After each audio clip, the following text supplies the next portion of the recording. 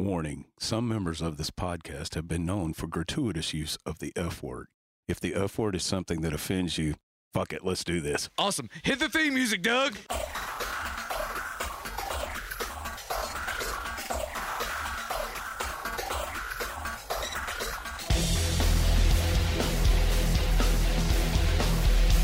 Hello, friends, and welcome to week 2 of Douglas Watch.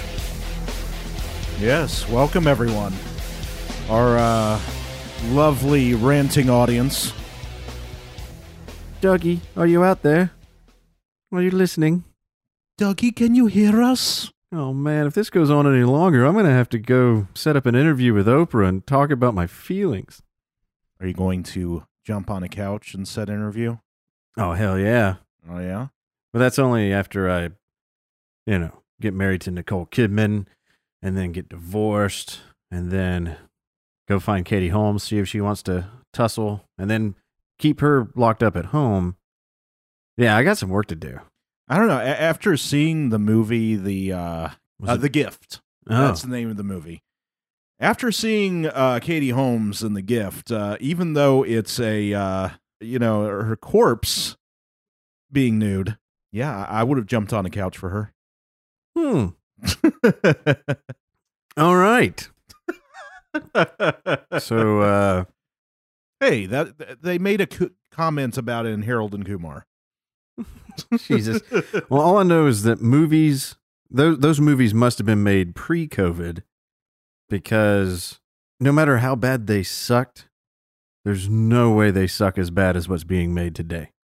Oh, no, by no means was it as bad as some of the total shit we're getting now.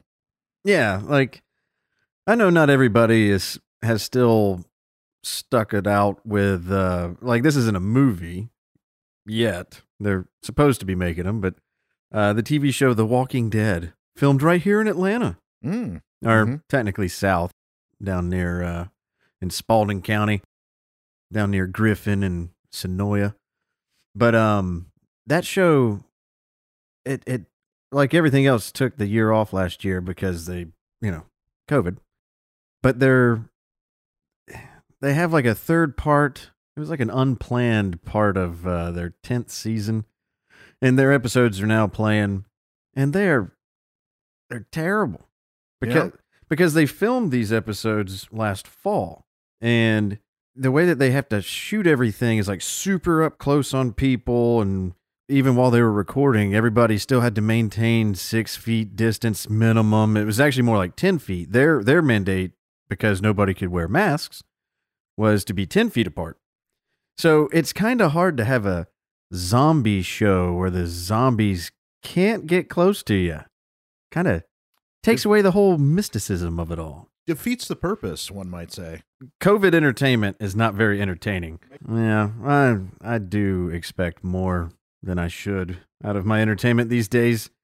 Just a quick, not even a sneak peek, but a tease. We'll tease our listeners. I guess the biggest movie that has recently come out is one that we will be breaking down in a couple of weeks, just a couple more episodes from now, when Doug comes back, because we all have a few things that we want to say about Coming to America 2. Mm-hmm. And so that came out last Friday, I think March 5th or whatever. We watched it immediately, and our reaction to it seems to be pretty much in line with everybody else's reaction to it that has seen it so far. So for any of our listeners that haven't seen it yet, I don't want to fill their head full of my thoughts, and I don't want them to watch it and come away with the same pre-planned reactions that I might be giving them. So it kind of works out two ways. This isn't a recommendation to go see it, but we're going to wait a couple weeks before we break down that thing. And that way we can allow Doug a chance. And because it would be a little repetitive if we gave our honest opinion of it right now, and then 2 weeks from now we did it all over again. Yeah. So if you haven't seen it and you want to see it, or you were planning on seeing it, you have a few more weeks before we come in and ruin it for you. Yeah. Hell, I might even watch it again right before our episode where we break it down, and we'll see if that changes my mind. But the real thing that did happen this week that I've been told is important. I didn't come away with this on my own. In fact, I probably wouldn't have even put the 28 minutes that I just put in right before we hit record into even looking into what the fuck this is. But the true Coming to America saga was filmed or was released, I think, over the weekend on CBS with our queen, America's queen, Oprah Winfrey. Oh. and Okay. And Meghan Markle and Prince Henry of the English royal family. Oh yes, there can be no such more arduous task than being royalty. Yeah, well, we live in the day and age, and this is a common topic that we hit up on this show, and we're going to be, hitting it again. And that is there's this entire new culture wave of admonishing people who appear to have lived a life of privilege. And those people in our society are now looked at as, just in a negative light. Okay. If you lived a certain life of privilege, you're automatically looked upon as being bad or a negative on the world, where you're just a bad person. You take credit for other people's accomplishments and earthly duties, and you have doors open for you that just is only because of who you are, or your skin color, or your position in this world that you likely didn't earn, that you were just born with all this privilege. And the way that a lot of just normal people, as you and I would be categorized, are looked at, or somebody would claim that we have a certain level of privilege. Sure. Is they're trying to make correlations between normal people and actual royalty in a lot of cases. They look at people that they don't like or that they don't agree with, and they just say, "Oh, well, you just have privilege. You don't understand. You've lived a life that is so much easier than us, almost like a prince compared to the trials and tribulations I've had to live through." Mm-hmm. And I find that remarkably incorrect in a lot of cases. But in this case, you have a true family of privilege. Yeah. That did nothing to earn it. Not at all. The only thing that I can tell that they've done is do whatever they can to maintain it. And sometimes that means having sex with underage girls on Epstein Island. Whatever it takes. Yeah, exactly. Whatever it takes. Mm-hmm. But a new twist on that is Prince Harry, who I always just refer to as Prince Henry because I just really don't pay any attention to any of this bullshit. No, I mean, why would you? You're not a middle-aged woman in America. Well, I've never understood the interest that Americans have with British royalty. Mm-hmm. I'll never get Americans fawning over the royal family. Really? Flip through the channels for a little while and see how many times you see a commercial for The Bachelorette or The Bachelor or any one of those fucking soulless shows. I mean, it does not shock me that Americans are overwhelmingly obsessed with the royalty, because we obsessively chase after, false accolades, on the regular. But anyway, so apparently, and as you can tell, I'm kind of struggling with this story because I just don't give a shit. Yeah. I don't blame you. I could give possibly less of a shit. Actually, no. I'm struggling to think of a way in which I could give less of a shit about this. We're gonna talk about it. We're gonna cover it the way that we would cover something like this, and that is by just making it very clear that we don't care. Okay. So the first half of this stupid fucking interview is Meghan and Oprah having girl talk. You know, just hamming it up about the important things. You say the narrative with Kate, it didn't happen. So specifically, did you make Kate cry? No. So where did that come from? Was there a situation where she might have cried or she could have cried? No, the reverse happened. You knew all along, and people around you knew that that wasn't true. Everyone in the institution knew it wasn't true. So why didn't somebody just say that? It's a good question. Wow. Holy shit. My life is forever changed. Yeah. The hard-hitting, deep, important questions. Did you make Kate Middleton cry? The world needs to know. Of course. I mean, this could be shattering. Oh, I know. There's so many people. Oh, God. If she would have answered yes, I don't know if I would have made it to work the next day. I don't know if I would have made it anywhere in my life after that. I would have just pulled my car into the onslaught of traffic coming the other way and just ended it all. Yeah, I would have just blindfolded myself and played piñatas with other cars and just saw how much candy spilled out. So, yeah, Oprah said that they sat down for 3.5 hours. I don't know how much actually made it to TV. Maybe an hour, hour and a half. Don't know. Don't care. But, like, this is the level of shit that they have to get out there. And then apparently there was a bunch of other shit like, the royal family was concerned about the potential color of my first son, if he was going to be too brown. And she was saying it as though she was like shocked, like, it's like, hey, Earth to American dumb bitch. Yeah. You're marrying into royalty. What did you think this was going to be? Just take a gander at their family lineage and let me know what you see. And then, get back to me as to why you think they would give a fuck that it's 2021. Yeah, no, I mean, the pretending that this is shocking, it inflicts more boredom upon me than most other things.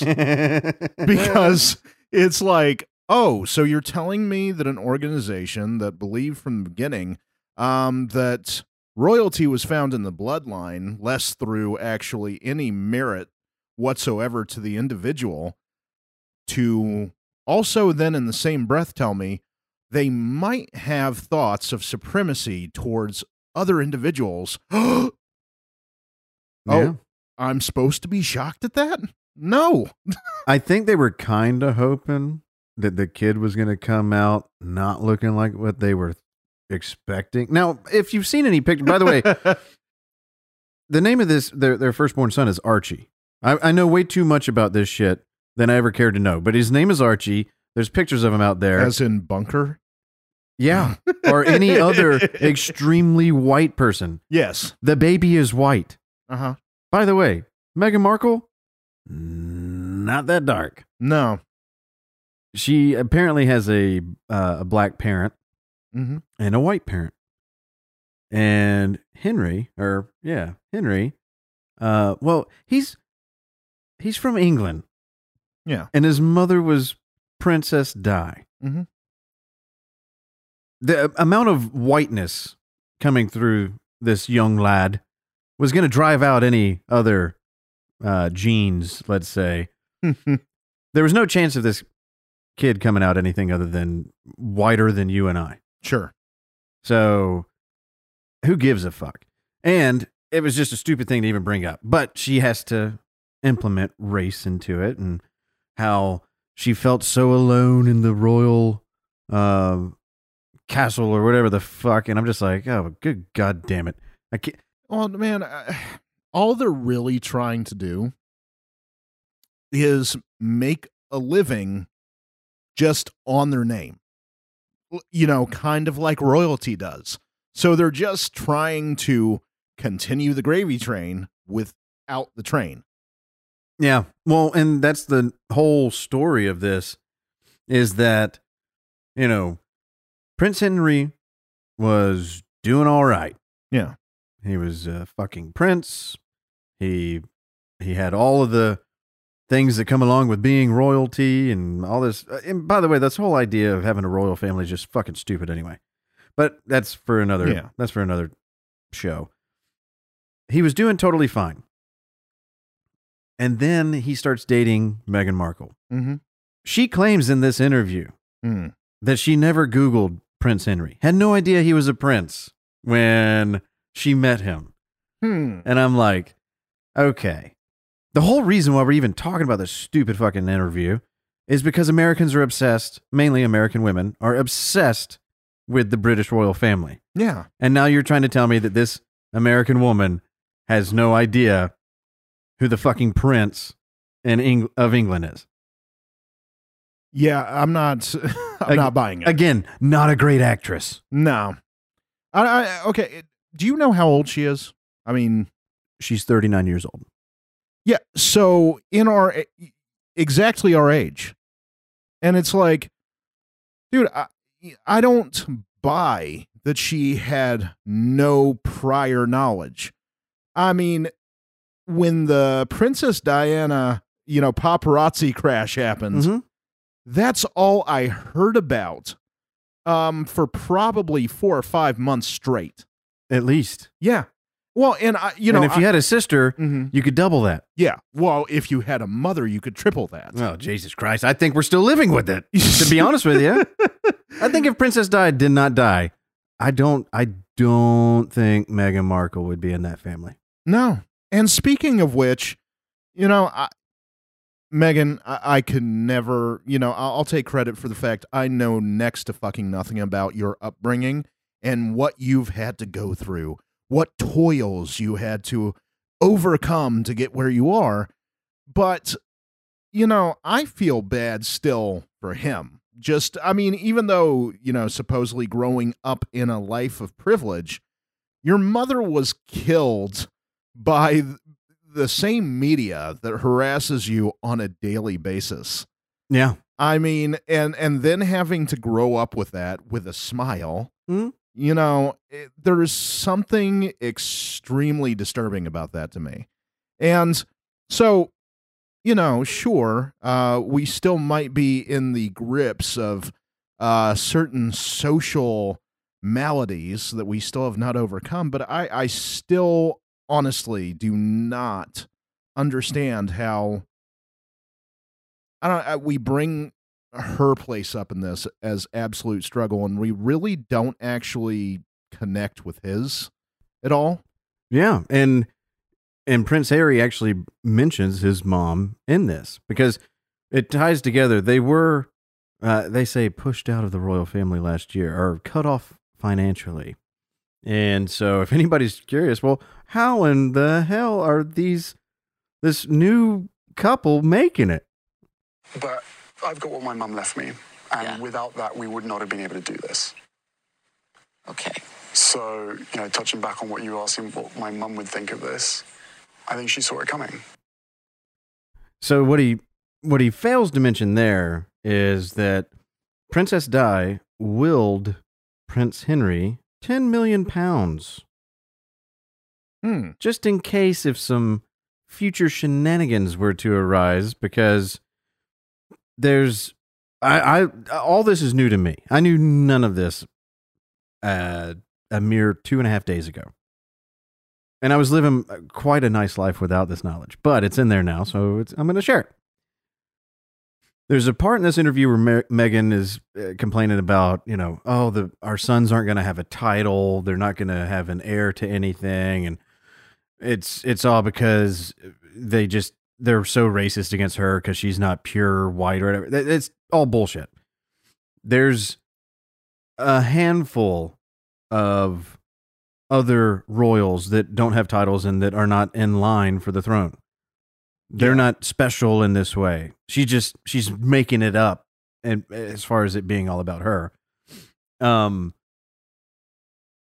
But the reason, to me, Princess Di was murdered. She was pushed out of the family because it's been admitted to, if that's a word, that Princess Di, she was not loyal, I think you could say, to Prince Charles back in the 80s. Yeah. Princess Di was sleeping with a James Hewitt. Now, if anybody knows what Prince Charles looks like, and then puts him next to a picture of Prince Henry, you would say, it almost looks like, I don't know, there was some more dominant DNA that took over in this, and it doesn't really come out looking too much like Princess Di. Now, if you pull up a picture of James Hewitt and take a gander at him, I'm showing Arona right now a picture, a side profile of James Hewitt and Prince Henry. Oh, Oprah. Spitting fucking image. If only you had realized you had in your grasp a callback to your shows back before you were, the commander of O Network. Yeah. Tell me, here now I'm showing Rona a picture of Prince Charles on the right, Prince Henry in the middle, and James Hewitt on the left. Tell me which one appears to be the father. The one without scoliosis. Yeah, the one with red hair, maybe, just a touch. Yeah, the one who looks like a model compared to the guy who looks like a poor mix between Steve Jobs and Steve Wozniak. Fuck it. We're now going to get into a little bit of conspiracy theory. The Queen hated Princess Di because she practiced infidelity. And I believe that Prince Henry is the bastard son of James Hewitt, which means he had no lineage to the actual royal family at all. Yeah. So he's not a true prince anyway. And they knew that, which is why he said, my mom willed me 10 million pounds because she saw this coming. Sure. Now, I think that the royal family has always known, but has decided to deal with it with class, and that is, we'll treat him as our own, we will raise the boy, and we will take him into our family, just hoping that he latches on to this royal life and doesn't go marrying some American wench that tries to destroy our entire institution. See, I actually see this as, a partnership, honestly, between Harry and Meghan and the royal family to keep the royal family even a little bit relevant. Because their relevance, even in their own backyard, other than, just staunch. From the sounds of it, listening to other British people, nobody there seems to give a shit either. In fact, for the most part, a lot of times, American, like I said, middle-aged women seem to have more of a desire to follow the royal family than most average British people. So to me, this is half-baked, half-cocked idea of a family to keep themselves in the media's eye, even though they have dwindling, actual interest. Not to mention, right now, the news could easily be about, certain pedophiles within their ranks.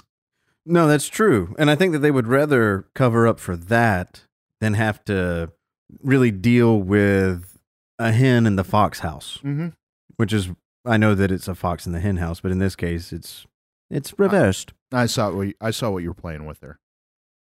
So to me, you got two people that have no claim to the throne, bitching in America as millionaires to a billionaire and Oprah Yeah. at one of her friends' estates, and they filmed this interview, put it up on American television for more girls like Meghan Markle to just swoon over and just be like, oh, poor them. They're never going to get all of the royalties that they were, supposed to get, and have all this fake emotion about people that are just people. Yeah. So my final conclusion in all of this is... Shut up, Meg. And that's it. I don't think anything else needs to be said in place of that. No. And if I was more creative, I would have made it rhyme. But I just figured I would get straight to the point. Yeah. Speaking of rhyming, and also apparently making a few points of his own, let's get back to what we actually know, and that is cancel culture. One Dr. Seuss has met the fate of, well, the Land O'Lakes Indian lady on the butter, Aunt Jemima, Uncle Ben, Mr. Potato Head, and Mrs. Potato Head, the Washington Redskins, the Cleveland Indians. Oh, shit. All of them. All of those evil, horrible fucking bastards. N-word Jim. Yeah, all of them. Every last one of them. Yes. Here we go. Out of Breitbart. Ooh, we're going far right. Well, before we get into it, none of the works in which have been banned were any flagships of Dr. Seuss, really, right? No, I don't. I think there's 6 books that were removed from, well, the public sphere. And I think out of the 6, maybe 2 of them I've actually even heard of before. Which 2? And to think I saw that on Mulberry Street and If I Ran the Zoo. I think I may have heard of If I Ran the Zoo. Well, let's read through the list. Sure. So, I titled this, Horton Hears a Dog Whistle. Dr. Seuss Gets Canceled. The 6 books in question are If I Ran the Zoo, McKellicott's Pool, On Beyond Zebra, Scrambled Eggs Super, sounds like words are out of order there, The Cat's Quizzer, and To Think I Saw That on Mulberry Street. I think I've heard of the last one, too. Well. Yeah, well. potentially. So, Breitbart goes into this by saying, President Biden dropped Dr. Seuss from Read Across America Day, failing to mention the famed children's author in his presidential proclamation, a decision that coincided with 6 of the beloved author's books being pulled from publication for racist and insensitive depictions. Okay, so these were actually pulled out of print, and Dr. Seuss wasn't even mentioned by name. While both former President Obama and Trump included Dr. Seuss in their proclamations of the past, Biden bucked the tradition and omitted any mention of the author or his legacy. Quote, on this Read Across America Day, we celebrate the parents, educators, librarians, and other champions of reading who help launch our nation's children on that critical path, the proclamation read in part, with no mention of the author, whose real name is Theodore Seuss Geisel? Sure. Okay. Fuck, it's Dr. Goddamn Seuss. Yeah, no shit. Similarly, a Virginia school system, Loudoun County Public Schools, also omitted the books from its Read Across America lineup, citing racial undertones in the books. See, now I need to know what's in these books. Yeah, for sure. And might I add that, there's no better way to kick off a summer of reading and learning by utilizing censorship. Yeah, put the books down. We got riot season around the corner. Quote, these books portray people in ways that are hurtful and wrong, Dr. Seuss Enterprises told the Associated Press, claiming that ceasing sales reflects just, quote, part of our commitment and our broader plan to ensure Dr. Seuss Enterprises catalog represents and supports all communities and families. The company said it made the decision after listening to feedback from its audience. which included teachers and, quote, specialists in the field. We then worked with a panel of experts, including educators, to review our catalog of titles, it said. Obama mentioned Dr. Seuss specifically in 2016 with a proclamation reading, March 2nd is also the birthday of one of America's revered wordsmiths. Theodore Seuss, or Dr. Seuss, used his incredible talent to instill in his most impressionable readers universal values we all hold dear. That's a quote from Obama. Man, a lot has changed in 5 years. Yeah. So presidents up until the last one, including the one before the last one, never saw a problem with Dr. Seuss. No, not one. Apparently, these, members of the audience that were teachers and, quote, specialists in the field. I think we talked about specialist a few weeks ago. They seem to have gone back through the evidence of Dr. Seuss's obvious racism and discovered some new shit that just nobody wanted to bring up. That guy must have been a hell of a writer. I know. I can only assume this happens, shortly after watching the Coke training. Yeah. Son of a bitch. Working in these tight quarters. Much less tight than the basement we usually work in, but sure. I think it's just the way it's set up. Yeah. So, coinciding with this Dr. Seuss canceling and 6 books being taken out of print, basically, Amazon is quietly banning books containing undefined hate speech. Undefined hate speech. Now, remember, March 2nd is Dr. Seuss's birthday.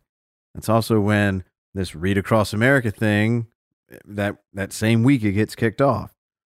As soon as it comes out saying we're taking these books out of print and all this other stuff, or actually, pretty much the same exact time, the Epic Times releases an article literally titled, Amazon quietly bans books containing undefined hate speech. Now, correct me if I'm wrong. If it's undefined hate speech, but Amazon is now banning these books, that just means that Amazon has taken upon themselves to call these things racist or whatever. They've, hitherto previously been classified as just speech. Oh, they were totally okay, but now we're having I have an old article right here. Uh-oh. Amazon has adopted a rule against books that contain anything the company labels as, quote, hate speech. It appears there was no announcement of the new rule. It was only noticed by the media after the online retailer recently banned a book that criticizes transgender ideology. It isn't clear what Amazon means by, quote, hate speech, or even if it used that label to drop that particular book. In general parlance, Americans hold widely diverging views on what constitutes hate speech. Quote, as a bookseller, we provide our customers with access to a variety of viewpoints, including books that some customers may find objectionable, an Amazon spokesperson told the Epic Times in an emailed statement. Quote, that said, we reserve the right not to sell certain content as described in our content guidelines for books. All retailers make decisions about what selection they choose to offer, and we do not take selection decisions lightly. And then it just goes on into more corporate speak about how we are looking at everything and blah, blah, blah, blah, blah. But they're banning books that they don't want out there. But at the same time, right before we went on this very night, I checked. Because also talking about the Dr. Seuss deal, those 6 books immediately were going up for sale or up for bid on eBay, and we're getting thousands of dollars. I bet. Because you immediately get this amount of press around it, and then also at the same time tell us how it's an immediate limited edition copy because they're never going to get printed again. You're only going to jack up the price of it. Yeah. So eBay came out and stopped people from being able to post those 6 books up for sale. So now you no longer have the option to go buy them, even if it's just out of pure curiosity.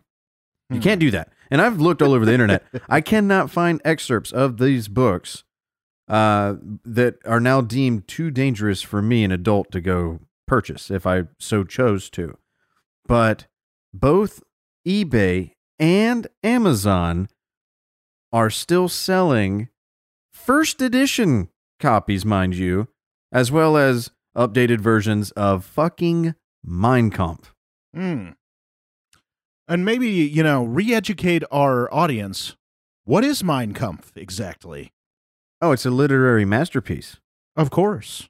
Obviously. I mean, it's still being sold by Amazon. They only have the best. Yeah. It clearly passed the highest rigorous standards for literary works that are going to be sold on their platform. So they don't sell anything bad. I mean, no, there's nothing they sell that could potentially be looked at as anything other than positive. Yeah. I'm sure, it might be just my puny brain overthinking here, but definitely someone who murdered millions of Jews has much fluffier and less problematic thoughts in his head than, say, the world's most beloved children's book writer. I just think, Amazon in itself, they're actually taking a new stand on publications here. Why burn books when you can just change them? Oh, exactly. That's not 1984 at all, by the way. I mean, and okay, so I love how people bring this up as, well, this is just the corporate world watching their back. This is not censorship. They have the clear ability to, decide what is and what is not on their platform. However, they make these decisions to their own. It only goes past them. They don't have to actually broach this topic with the originators of the actual literature, which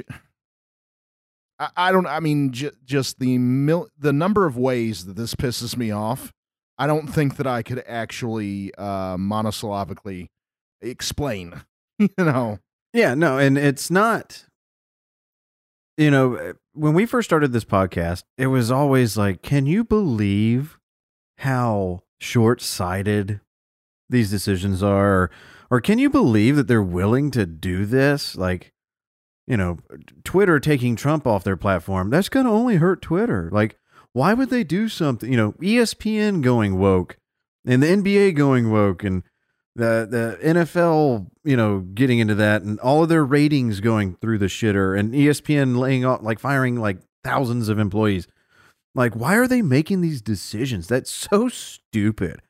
It's not stupid though. No, it's intentional. This is not something that they aren't fumbling around into making mistakes haphazardly, or they're not just caving to a small minority of the vocal minority of the woke crowd. No, when you have every major corporation in America all working in the same direction, and when you have Amazon and Google and Facebook and Twitter all working at the same time to push out people that are espousing a certain mindset or frame of thought that goes against what they, are pushing towards, you're going against their grain. It's no longer them just haphazardly making these really stupid business moves. This is, okay, well, fuck it. I'm going to sound Q as fuck, but I don't give a shit. This is what they're talking about when they say there's a cabal. There's a group of elite, globalists or whatever, but there is a small number of super powerful, influential, wealthy people that are pushing everything in a direction. They are forcing everything into a progressive direction, and it's been going on well over 100 years. This isn't anything new. Go read the book. I believe it's by Murray Rothbard, The Progressive Era.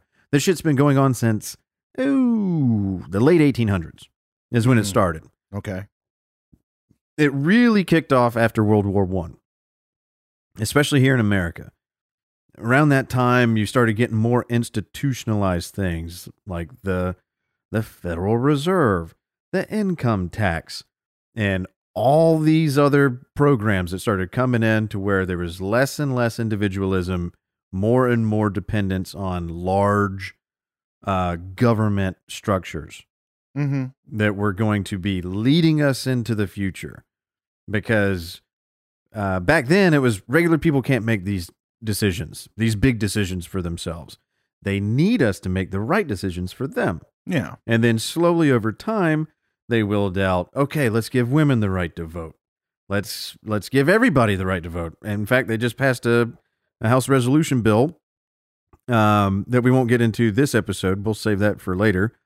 But to where it expands voting rights to non-citizens. It's straight up it's gonna be law if it passes the Senate, and it probably will. To where it's on the non-documented citizen to notify their local government, hey, I'm not a citizen. I shouldn't be able to vote. Now, if they do that, they will likely immediately get thrown in jail or deported. But so it sounds extremely advantageous for them to do so. And if they don't notify them, it's not against the law. They can go vote because they're going to be automatically registered. These are all things that are moving in a direction to where they're going to say, well, yeah, these are voting rights. You don't want to take away people's voting rights.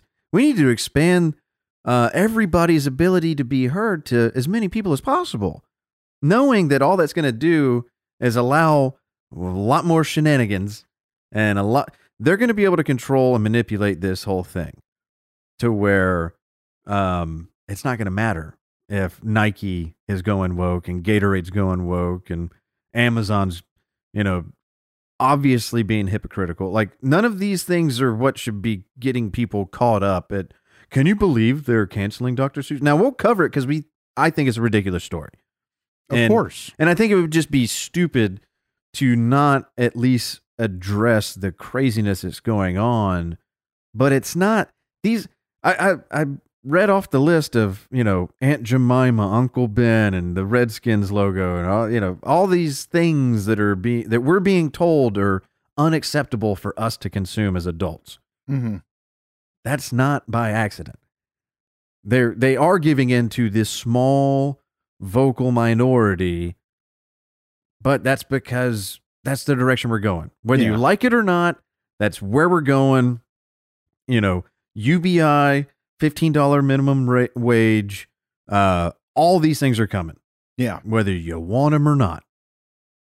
And most of us don't want them. No.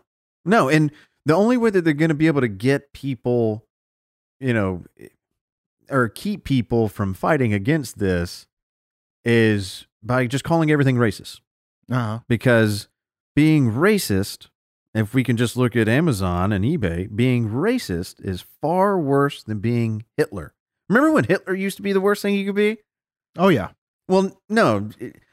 If you're a racist scumbag like Dr. Seuss, you got to get the fuck out of society. Of course. Because you are now worse than Hitler. We will still make money off of selling Hitler books. Uh-huh. Because being Hitler's still bad, but being a racist, now that's the worst. Well, Hitler only killed, a few million Jews, whereas hate speech can affect more than that. Or at least so they'll have you believe, because I still believe it's complete and utter bullshit. Mm-hmm. Oh, I'll go ahead and say it, there's no such thing as hate speech. Hate speech doesn't exist. Hate crimes don't exist. You're putting an emphasis on something that there's already standards for, or I guess against. if you go up and beat the shit out of somebody, even if you truly did it because that person is another race than you, assault is already illegal. Yeah. The reason why you did it doesn't matter. Yeah. Which, somehow becomes even more abhorrent when you attach an ideology to it, which I think hatred on its own should in itself be the thing that we look at as the problem. Yeah, to me, it's the same as saying that man committed violent murder. As opposed to what? Peaceful murder. Oh, okay. I'm sorry. Yeah. The taking of you mean an someone's... oxymoron? Yeah, it's saying this man wasn't thinking straight when he did something abhorrent. It's like, well, probably. I don't even think that needed to be said. That seems pretty fucking redundant. A hate crime. Well, the only important thing is that there was a crime. But what they want you to focus on is the hate.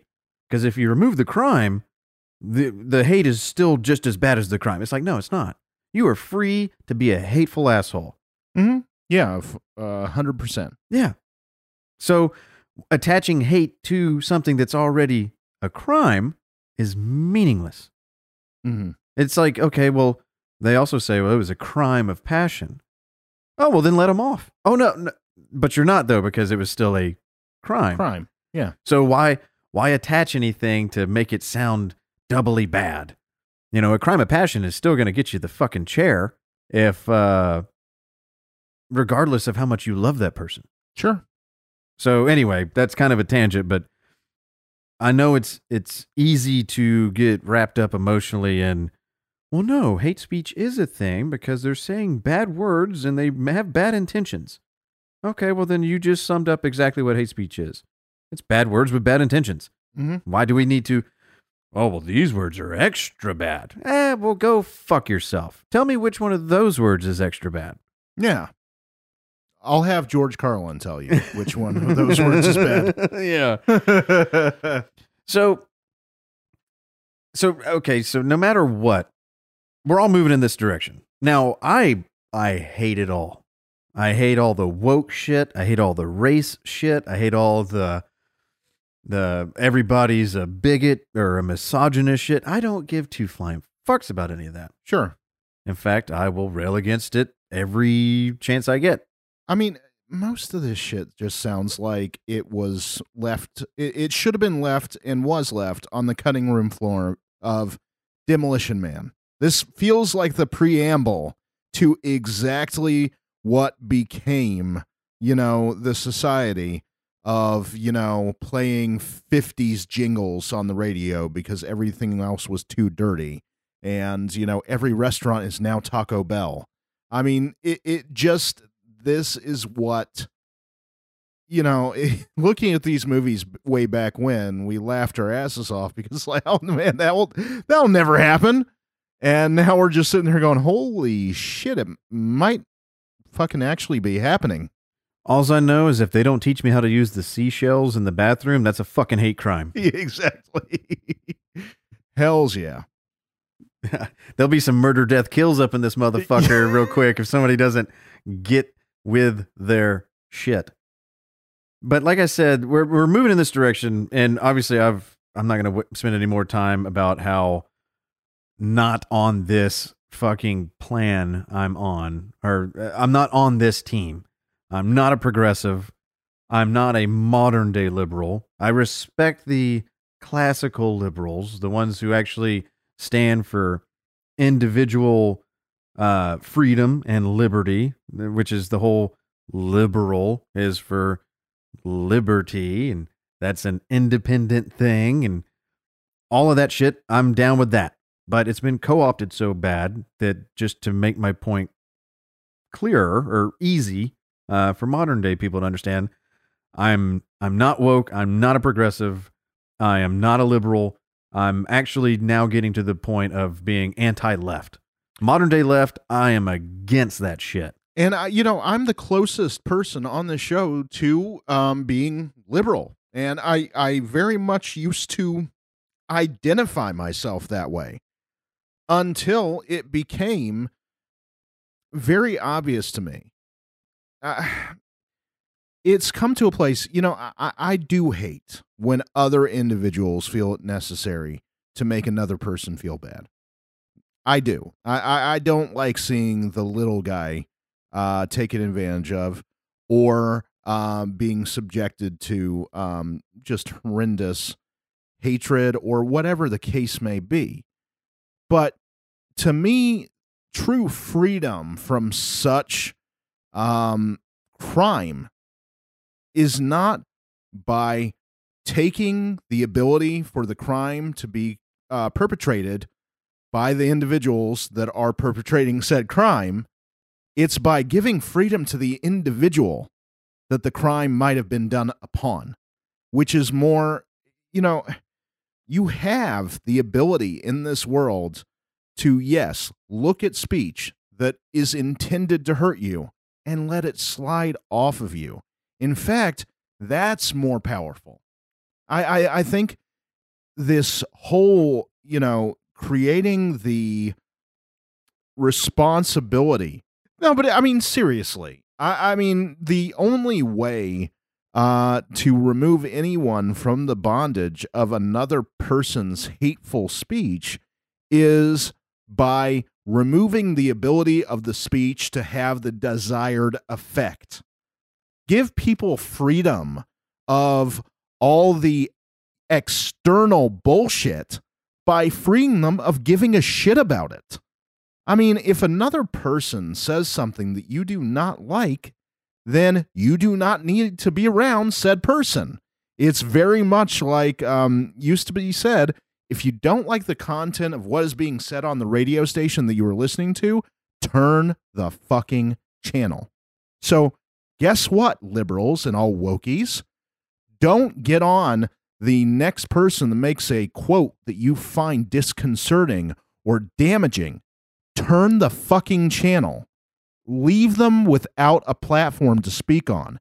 Because guess what? You are creating their platform by granting it any attention. True that. No, and I think the reason why a lot of times I side more with people on the right is they're not pushing their bullshit on me. Mm-hmm. For the most part, they want to leave me alone as much as I want to leave them alone. Sure. And apparently, leaving another person alone is not a winning strategy. That's no longer an option. You must accept this plan that is coming that is going to be forced upon you. Mm-hmm. Like I said, this is something that's been in the works since before we were born, and it's only picking up steam and speed. And so if the worst thing that you can be right now is racist, well, then the only thing that's important is that we must beat racism. And what's the best way to do that, Arona? Unleash reparations. Now that sounds like the kind of solutions that I could get behind. Not really. Yeah, so I got two articles that I'm going to read through. One on the national level, as far as what's going on with reparations on a federal level. Then I have a particular story out of Illinois where reparations are already going into motion. Okay. So this is out of the Epoch Times, but this came out March 1st, 2021. Senior Biden advisor says White House will start acting on reparations without Congress. No need to wait on that old fucking institution. Let's just run everything out of the White House. Of course. A senior advisor to President Joe Biden said the White House will act without Congress to develop proposals for reparations or direct payments to African Americans.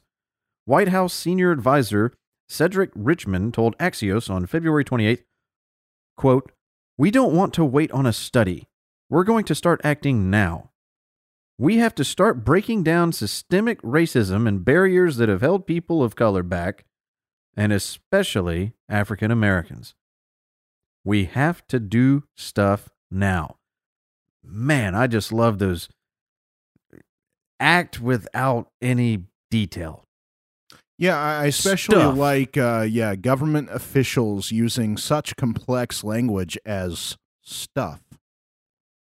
Yeah. So some of the stuff that he's talking about, he continues. Please illuminate me. Quote, if you start talking about free college tuition to historically black colleges and universities, and you start talking about free community college and Title I and all of those things, I think that you are well on your way, he said, noting that a timeline for Congress's commission to study reparations wasn't known. Legislation for reparations was first introduced by Representative John Conyers, a Democrat out of Michigan, in 1989. In recent years, Representative Sheila Jackson Lee, a Democrat out of Texas, has repeatedly introduced the measure.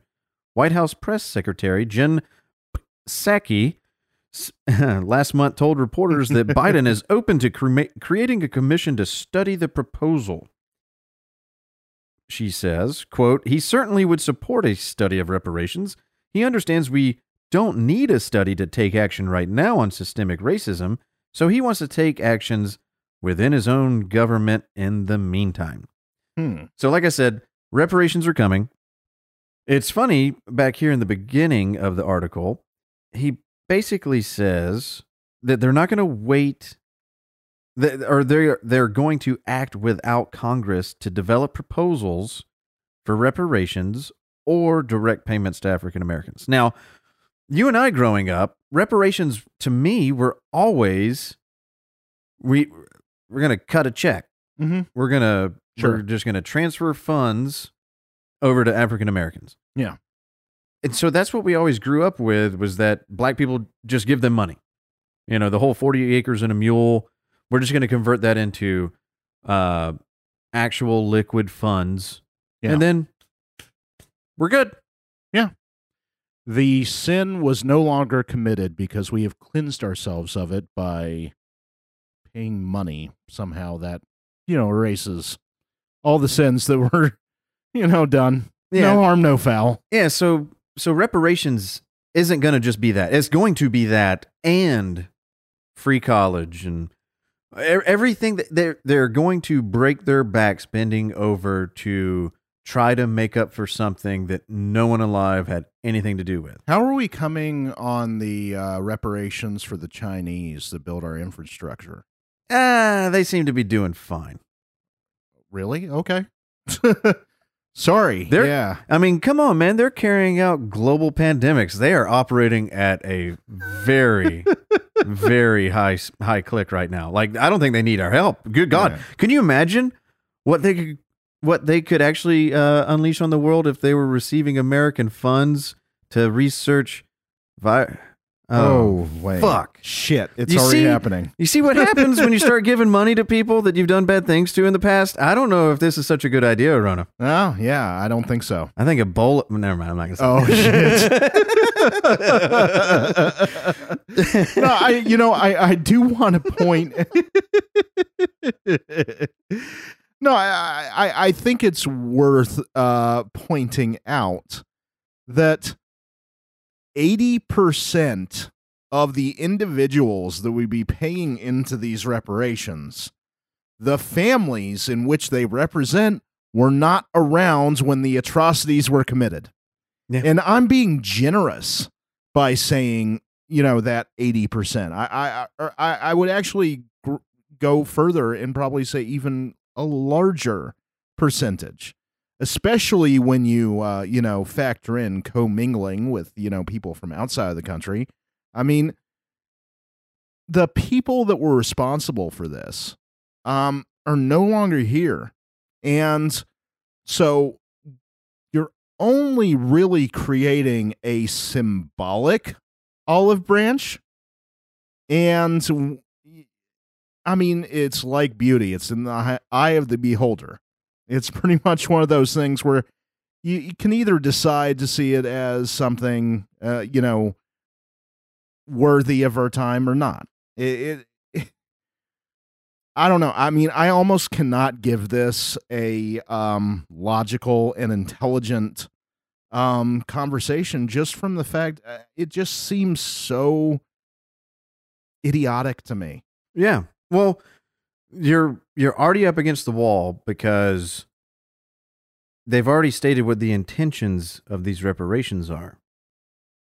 which is to make up for the past transgressions against slaves in America. Mhm.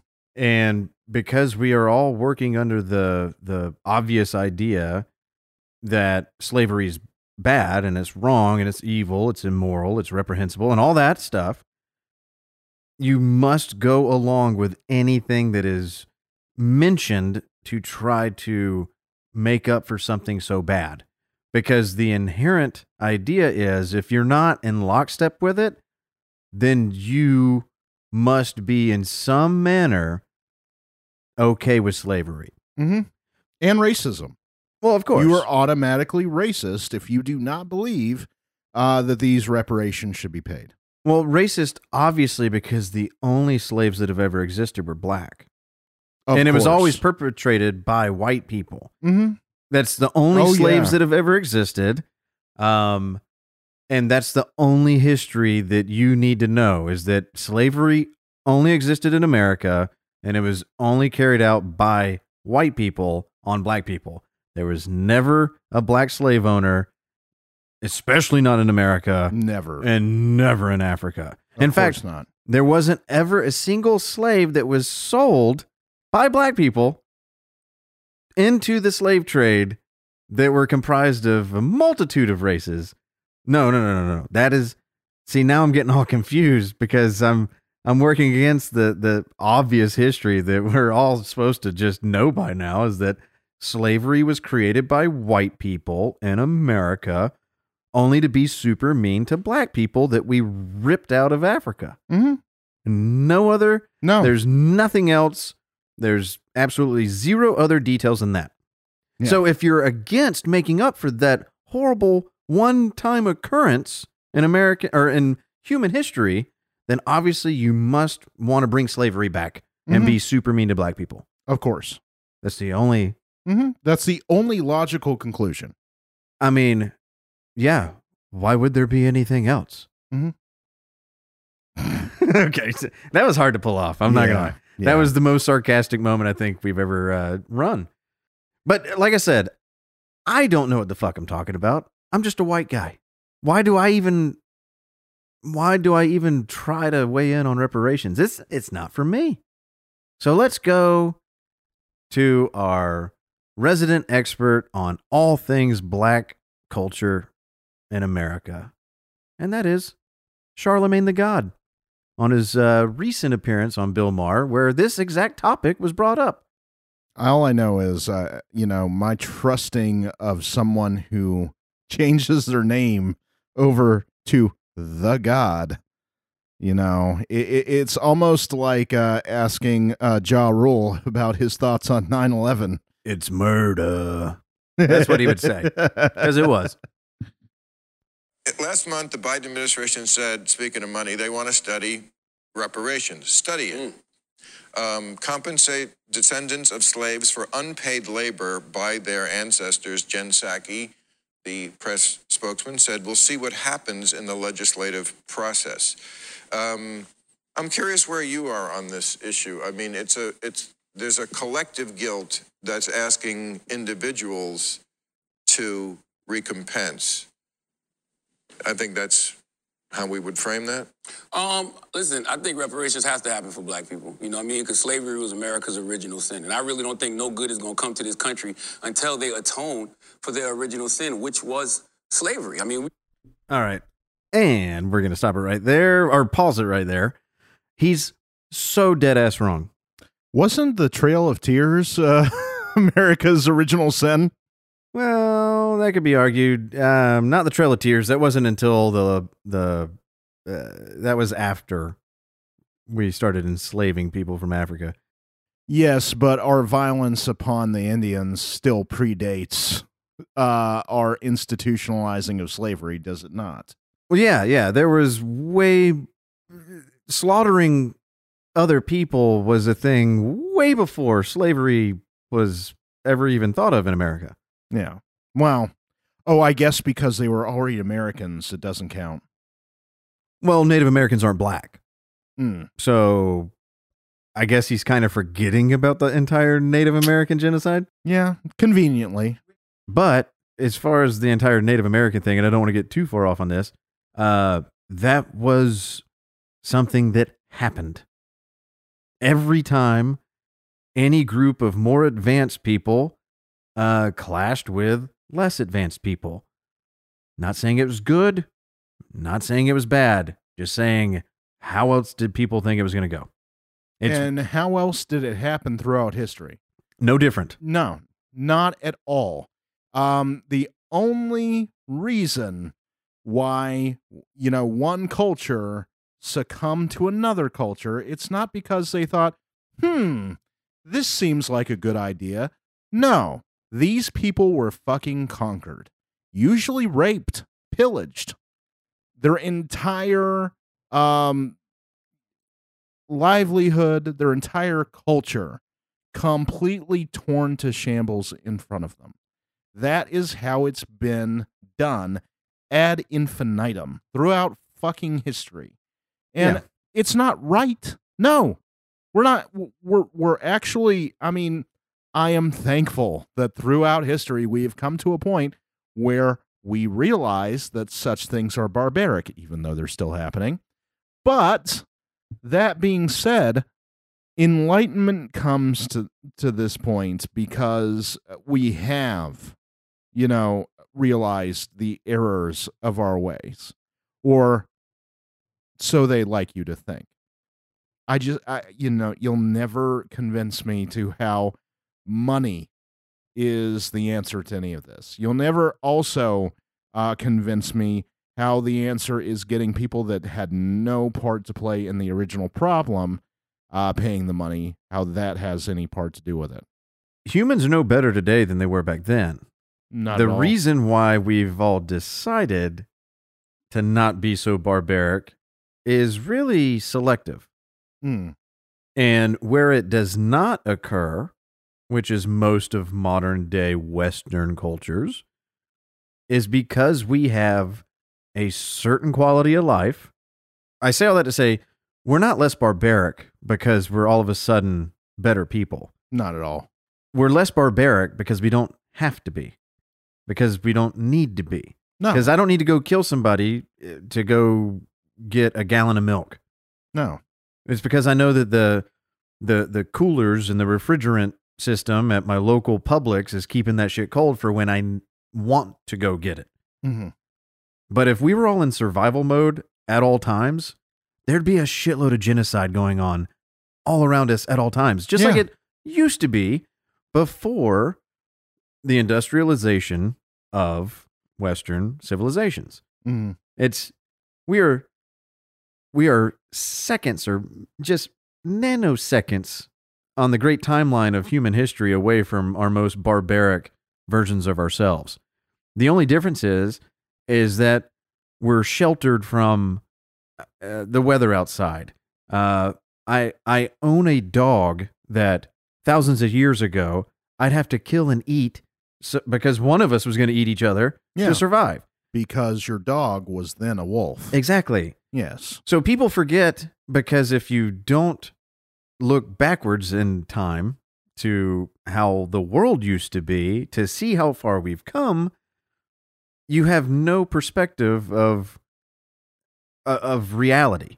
Mm-hmm. You're sounding like Charlemagne the God, thinking that America's original sin is slavery. It's the most retarded thing that any one person could ever fucking say. Mm-hmm. But not to have this be a 15-hour episode, we'll get back into the video. My ancestors literally built this country for free. So when you see all of this money being thrown around, $27 trillion in national debt, $1.7 trillion for failed F-35 fighter jets. $500,000 for dogs. $500,000 for fucking dogs. It's like, if you're black in this country, you have to be like, well, what the hell? What's up with us? You know what I mean? So for me personally, but again, I don't even see what the issue is. The issue is that that's the collective guilt. But individual white people are saying, I didn't do it. And my ancestors didn't even do it, and you are not your ancestors. I'm a descendant of those ancestors. I know, but okay. Hey, listen, when a debt is old, a debt is old. Period. But you've got a lot of money, so you say you should get more. Should I get more? Well, no. You should get a check. Yes, I'm 97% West African, born in Charleston, South Carolina, so I should definitely get a check. But if it's to the point where, you know what, you make too much money, we don't think you deserve it, cool, give it to somebody who needs it. But to act like black people in this country don't deserve reparations is absolutely nuts to me. All right. Hey, that's a perspective that I can't give to you because I'm not 97% Western African born in Charleston. I'm Scottish, German, French, and Cherokee born, in Cherokee Nation, in North Georgia. So, and also my ancestors, Scottish and German and French and whatever, didn't even come over here until after the potato famine, after my whites ancestors were dying because there wasn't enough potatoes. Yeah. If anybody studies their history, slavery was, well established in America. In fact, I think it was coming to an end. Yeah. By the time that, the Scots and the Northern Europeans were running out of their taters. So, and the other part of my ancestors were already murdered on grand scales before Africans ever showed up. So what the fuck do I owe any descendant of any group that had anything bad happen to them? You've got me. I mean, honestly, for anybody who's been listening to this show since our first episode, they know far too well of my lineage. And episode 2, Dirty Jeans. Exactly. And the funny thing about that is my Mexican part of my ancestry was here long before my very white portion of my, family showed up. I believe that my mom's side of the family, got here in around 19. I think it was around the turn of the century, and I mean I might be wrong as far as order goes. There, it might have been a little bit different than what I'm saying, but I mean, in all honesty, still, it's hilarious to me because my family was definitely not here during the times that any of this horseshit took place. In fact, a portion of my family could have very well have been outrunning, leftover violence from World War II with the Jews. Yeah, I mean, so and that's the whole point right there. Yeah. Is everybody's history is different. Not everybody was here at the time that America kicked off. Yeah, or even before that. So, and our population has only grown. And everybody's mixing it up with everybody. So after this much time has passed, how you can't make it honest and legitimate. Like, I know this is going to come across as, man, Jim is really anti-black people because he's not going in lockstep with everything that's said about, trying to at least acknowledge that slavery was a bad thing. Yeah, slavery's terrible. Yeah, of course. Because I believe in individual rights. And you couldn't shit on somebody's individual rights more than owning someone, because I believe that you own yourself. Mm-hmm. Yeah. It doesn't really even need to be any more complicated than that. It doesn't. And I mean, the fact of the matter is that any gestures that we might be making are purely 100% symbolic. Yeah. And what does that mean? Symbolic means that it does not actually mean anything. It's nothing. I like how we think that it's like, oh, okay, so, we'll try a few things to quell racism. Oh, that didn't work. Okay, so we'll try this over here. Okay, well, that didn't work. Have we tried paying them yet? To me, the idea of reparations, the way that most people, the way that we laid it out earlier, like, oh, it's a lump sum payment. Yeah. You should be offended by that if you're going to be anything. It's like, sure. So you think that if you truly believe that slavery is America's original sin, and it's the worst thing that has ever happened in the history of humans. And it was all carried out only by white people, and everything I already said before. Sure. If you believe all of that, and you believe that all of that can be made right by paying you off, I mean, what does that say about you? Mm-hmm. It means that your devotion, or at least your emotions, are for sale. Yeah.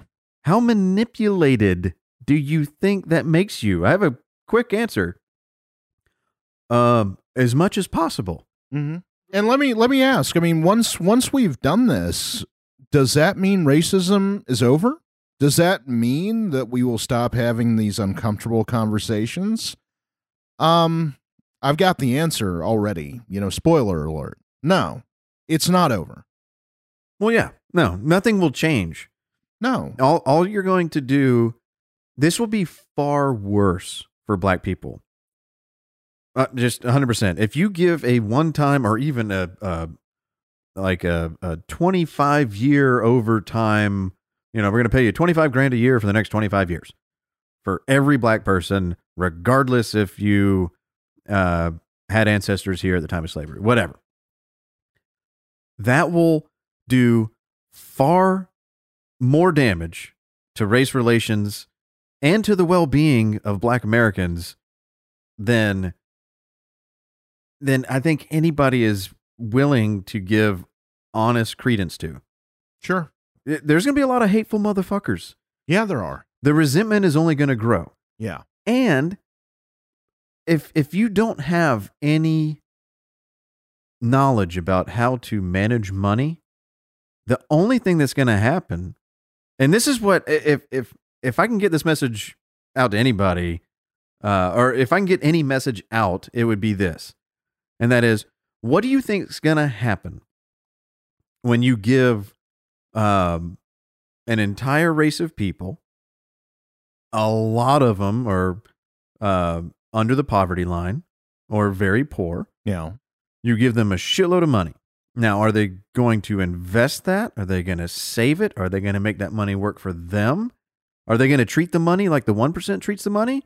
Or are they going to treat the money like the bottom 20% treats the money and immediately put it right back into the economy and send it right back up to the 1%? Reparations is a meaningless gesture that's only going to enrich the already powerful and elite. And it's going to further deepen the divide between you and I, meaning the people talking on this podcast and the ones listening to it. It's going to deepen the divide between the elite and the middle class. And what happens when you've got a extremely rich society and an extremely poor society? And there's no real in between. That's pretty much at that point where you get communism. That is also very much where there's a privileged class, and no, not just white, just anyone who has money to their name. Mm-hmm. That is your privileged class at that point. And then there's everyone else who has to follow the doctrine that's put in front of them. That is what is being created for you. You are purchasing your subjugation. Congratulations. Yeah. Yeah, and I'm not even going to get into the whole where does the money come from and all this stuff, and you're going to have to print more funny money. Like, the whole idea of the national debt is just a fucking joke now anyway. Like, debt doesn't matter.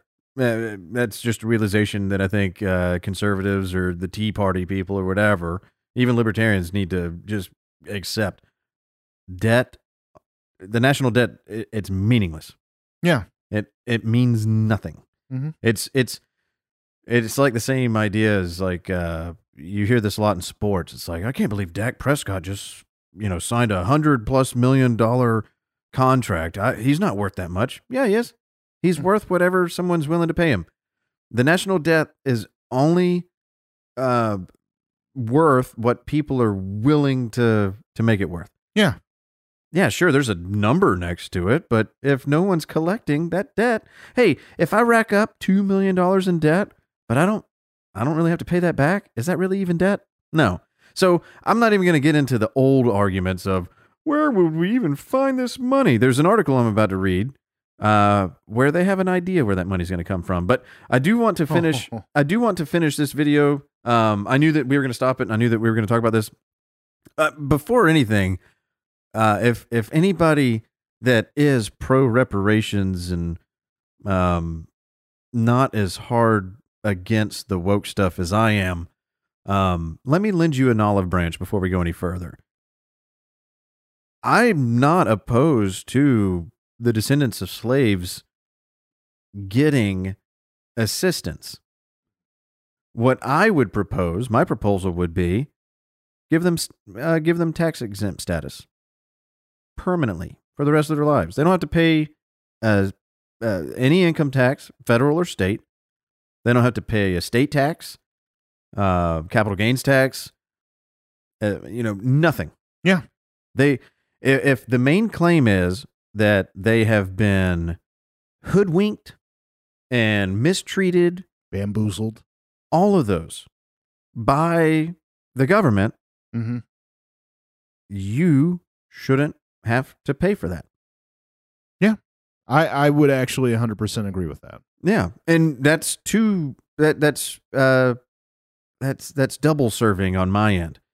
I think it gives them the most good to be able to keep more money than what any payments would be for a longer period of time.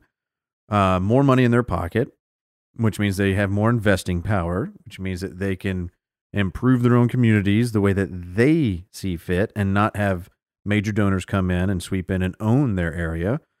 They would keep more of what they produce, and they're not contributing to the degradation that's being brought upon by our government. Because I also feel that taxation is, well, I know it's a little trite, but it's theft. Yeah. It leads to more evil things done to more impoverished people around the world than I would ever want to be done on my behalf.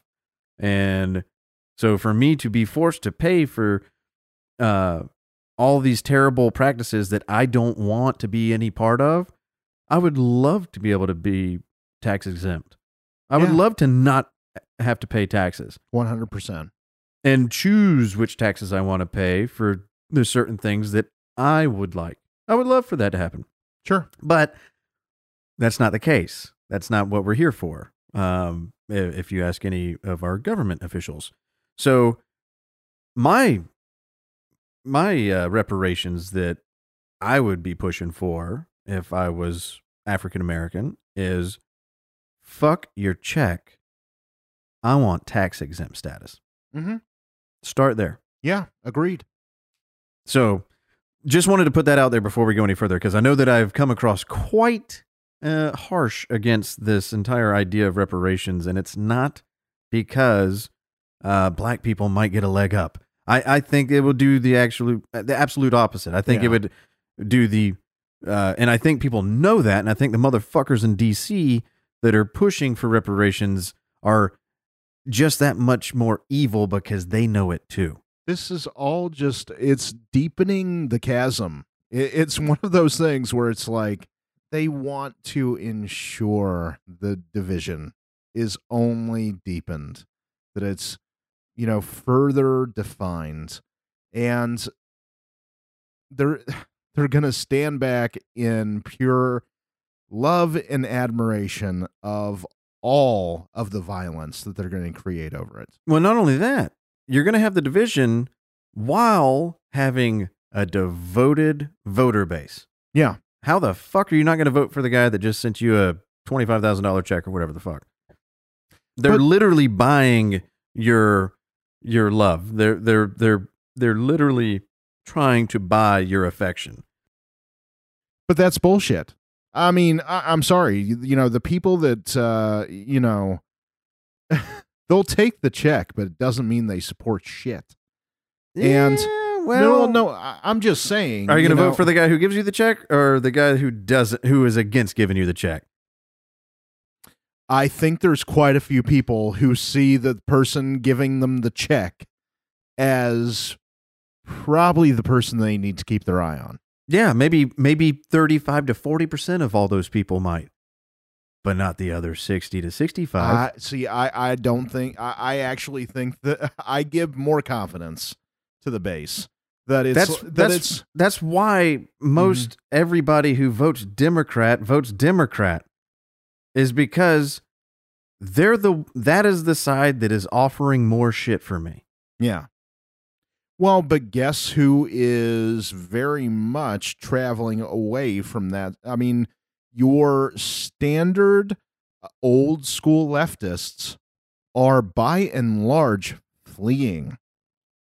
I mean, I'm not going to use myself as an example because I don't think that I've ever been a textbook anything.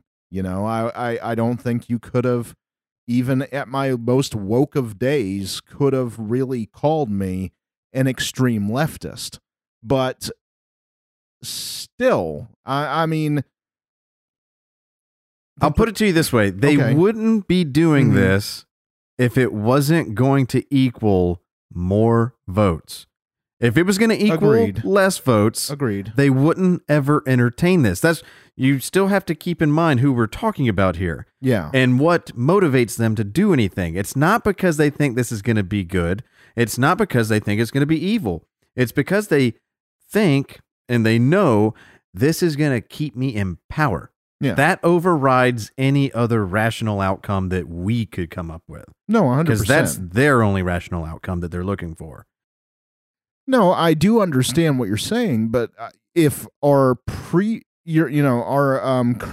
political climate has taught us anything, is really that stuff doesn't matter as much as we once figured it did. Sure, did Biden, and I'm throwing up quote marks, did he win the election? Yes, but against what odds? Against how big of a base? And that base is not dwindling. It's not like people are waking up after this election and going, oh, the errors of my way, I have been cleansed. No, I get you. But people voted for Trump because they thought they were going to get something out of it. Yeah. Now, some people vote for people because what they want to get out of it is to be left alone. Other people vote because, well, I want my, a lot of people on the right vote for the people that they vote for because they think their taxes are going to get lowered and that their rights will be honored more. They're always wrong, but people on the left typically vote left because I'm going to get free health care. I might get free college. I might get my rent extended or, tuition knocked down, or I'm going to get vouchers for free cars or what. Everybody's looking for something. You're not 100% wrong because trust me, if the day ever occurred that, Biden announced that everyone's student debt is wiped, I'd probably come on air and give the man a hearty... Say you're riding for Biden? I don't know about all that. Well, take it from a libertarian. Take it from a libertarian. Yeah. I think I'm moving into post-libertarianism where I'm kind of shedding that a little bit, but the principles are always going to be there. Take it from someone who supports a party that never wins because we never offer anybody anything. Yeah. The only thing that libertarians ever offer is we're not going to do anything for you. All we're going to do is leave you alone. That thing that you claim you want, we're going to say you'd be better off without it. Vote for me. That's a losing strategy. That's why libertarians lose every important election. Sure. Because our whole basis is we want to get out of your way and not give you or take anything from you. People are like, I'm used to being taken from. How about you just start giving me shit?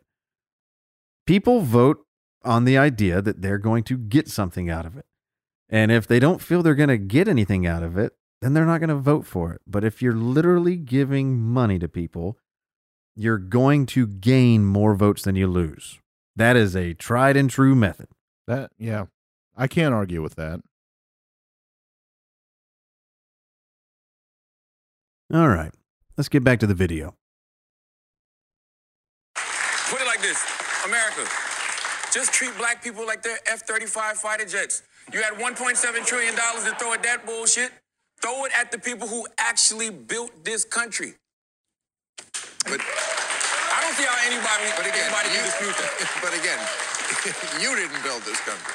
So what? You personally did. So what? I'm a descendant of... But I'm saying we can't write a check to a ghost. You know. Why not?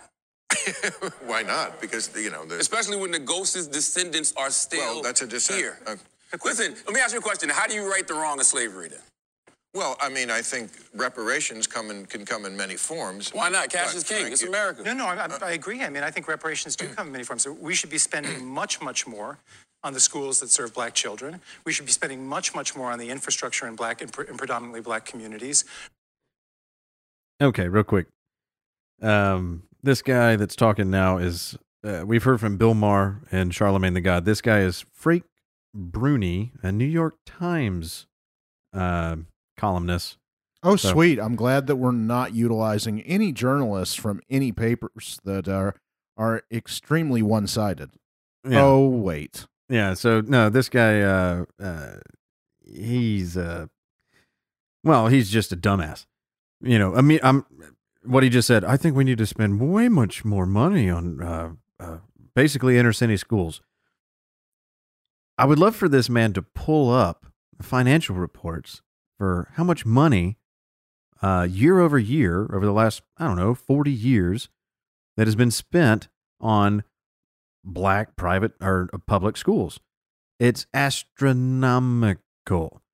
The school districts in this country that have performed the worst have received an assload of tax money, of investment. We've tried just throw money at it.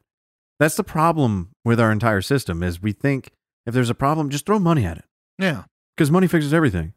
They can only be experiencing downfalls because of a lack of money. So just, of course, give money to them. That's the whole idea of reparations anyway. Well, obviously, the only reason why they're not doing well is they were held back from making that money while everybody else around them was able to make money. And because they don't have money, that's why they're all fucked. So just throw money at them. It's like, no. Fuck, I can't. Like, just look at anybody that's won the lottery, that was impoverished, that came from multi-generation, lack of wealth. How well do they handle that? It doesn't help. It doesn't solve any of their problems. In fact, it makes most of their family resent that person because they're not willing to break off enough that would make them happy. It brings every lost cousin out of the woodwork. It brings every former friend out of the woodwork. It ruins their lives. Yeah. So just throwing money at something fixes nothing. Well, throwing money at the problem of education is flawed on the face of it. Considering we've spent the better part of the last 20 to 30 years shitting on everything that made education great. Pretty much, I mean, teachers aren't allowed to teach anymore. No. They're indoctrinators. Yes. You have killed the thing that made education worthwhile, which was the passion behind the actual vocation of teaching. Because guess what? Money was never the object of teaching. It never has been, never will be, because teachers will never make their fair shake. At the end of the day, it was always a passion project. But guess what? Any teacher that you talk to within a few months to a few years of them being in the profession, that passion that they well cultivated to go through school to get there is fucking gone. Every bit of what made my favorite teachers was dead 5 to 10 years after I left those teachers. Yeah. And it's because they were inundated with regulation. They couldn't teach what they wanted to teach. It was all based on the county's wants, needs, desires. Follow the curriculum. Don't step outside of this. Yeah. You must teach them as though they're being taught by anyone. This can't be unique to the teacher. Again, that's an individual trait. We got to break that out of you. Everybody's the same. Every teacher's the same. Every lesson should be the same. There is no nuance. Just black and white. Just give them the information that they need so they can pass a test so that we, the state, can declare them educated. It's bullshit. Yeah. It's treating everybody as a monolith. And it's like, well, I'm a visual learner. I need to see it. No. Fuck you. Yeah. You must be able to read it. Yeah. And then the people that are like, well, I'm very, I need to read it and then I learn it. No, fuck you. Yeah. You got to learn to draw it. It's like, cater to what people are good at. The best teachers are the ones that utilize the student skills to their betterment so that they can learn the best way. Now, and while also strengthening your weaknesses by building on your strengths first and then learning how to attribute the way that you're capable of learning and to learning new ways to learn. But just to say there's only one way to learn, I mean, I can't imagine why our United States education ranks have gone right to the shitter. Yeah. Progressively have been getting worse every year. Yeah, you would think the Department of Education would maybe want to correct this, but they're not. Same thing with the teachers' unions. How much money are those fuckers making off of sucking off of our tax funds? Well, and yeah, no, agreed. And I would have been the first person to shit all over Betsy DeVos while she was in office. But she did exactly 100% the same as everyone before her. Nothing. She didn't create worthy change. Nothing was done to create further education for your kids. No, the only good thing she did was not increase federal education budgets. Yeah. Because she already saw, why would I give you more money if you haven't produced any improvement in results every time we've given you more money? So at least you're not, the only good thing that she did was not further the way in which we were still experiencing the same problems. She didn't fix any of them. No. But we're talking about government here. They don't fix anything. They take more money to say they're solving a problem they created. But anyway, just had to update you. There's a new man on the mic, this Frank Bruni, this dipshit, but he's going to white knight for the next few minutes. Let's get a load of this. We should be doing all sorts of things to close the opportunity gap, which is enormous and which we've done a terrible job closing. A debt is owed, and that's one of the ways you repay it. Simple as the that. problem I have with the reparations conversation is the questions you were asking a moment ago. It's practically a non-starter. I mean, in terms of practicality. No one's going to agree on the terms. No one's going to agree exactly on the eligibility criteria. Nobody's going to agree on the amount. And it's politically very unpopular. And while we're talking about something that I don't think is passable, and that's why Obama didn't talk about it well. Why is it not passable, though? What? Why is it not passable? Look at public opinion polls. It's just not going to get done. And that's not about the merits. That's about the appeal out there. And in the meantime, there's so much we can and should be doing that could be called reparations about the debt we owe. Well, let's change the name. Call it economic equity packages. Whatever it is, as he said, a debt is owed. You could say Obamacare, which helped black and brown people way more than white people. Obviously, all people can sign up for Obamacare, but that is the practical effect of it, is a form of reparations. There's a tax that everybody pays. I don't think it's capped. Rich people pay more. Those kind of solutions are different. I mean, listen to me what Glenn Loury says. He says, It frames the moral claims African Americans legitimately have in the wrong way. The idea this debt can be paid is a terrible idea. That's his. Couldn't agree more. Yeah. With old Glenn Loury.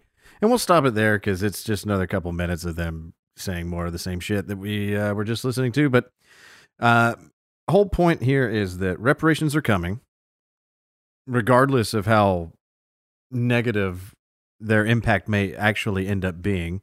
Well, you had told me previous to the show starting, and I think you've mentioned it already here, Indiana has already decided that they're going to spearhead this campaign just by doing it ahead of everyone else. Well, Illinois. Illinois, my bad.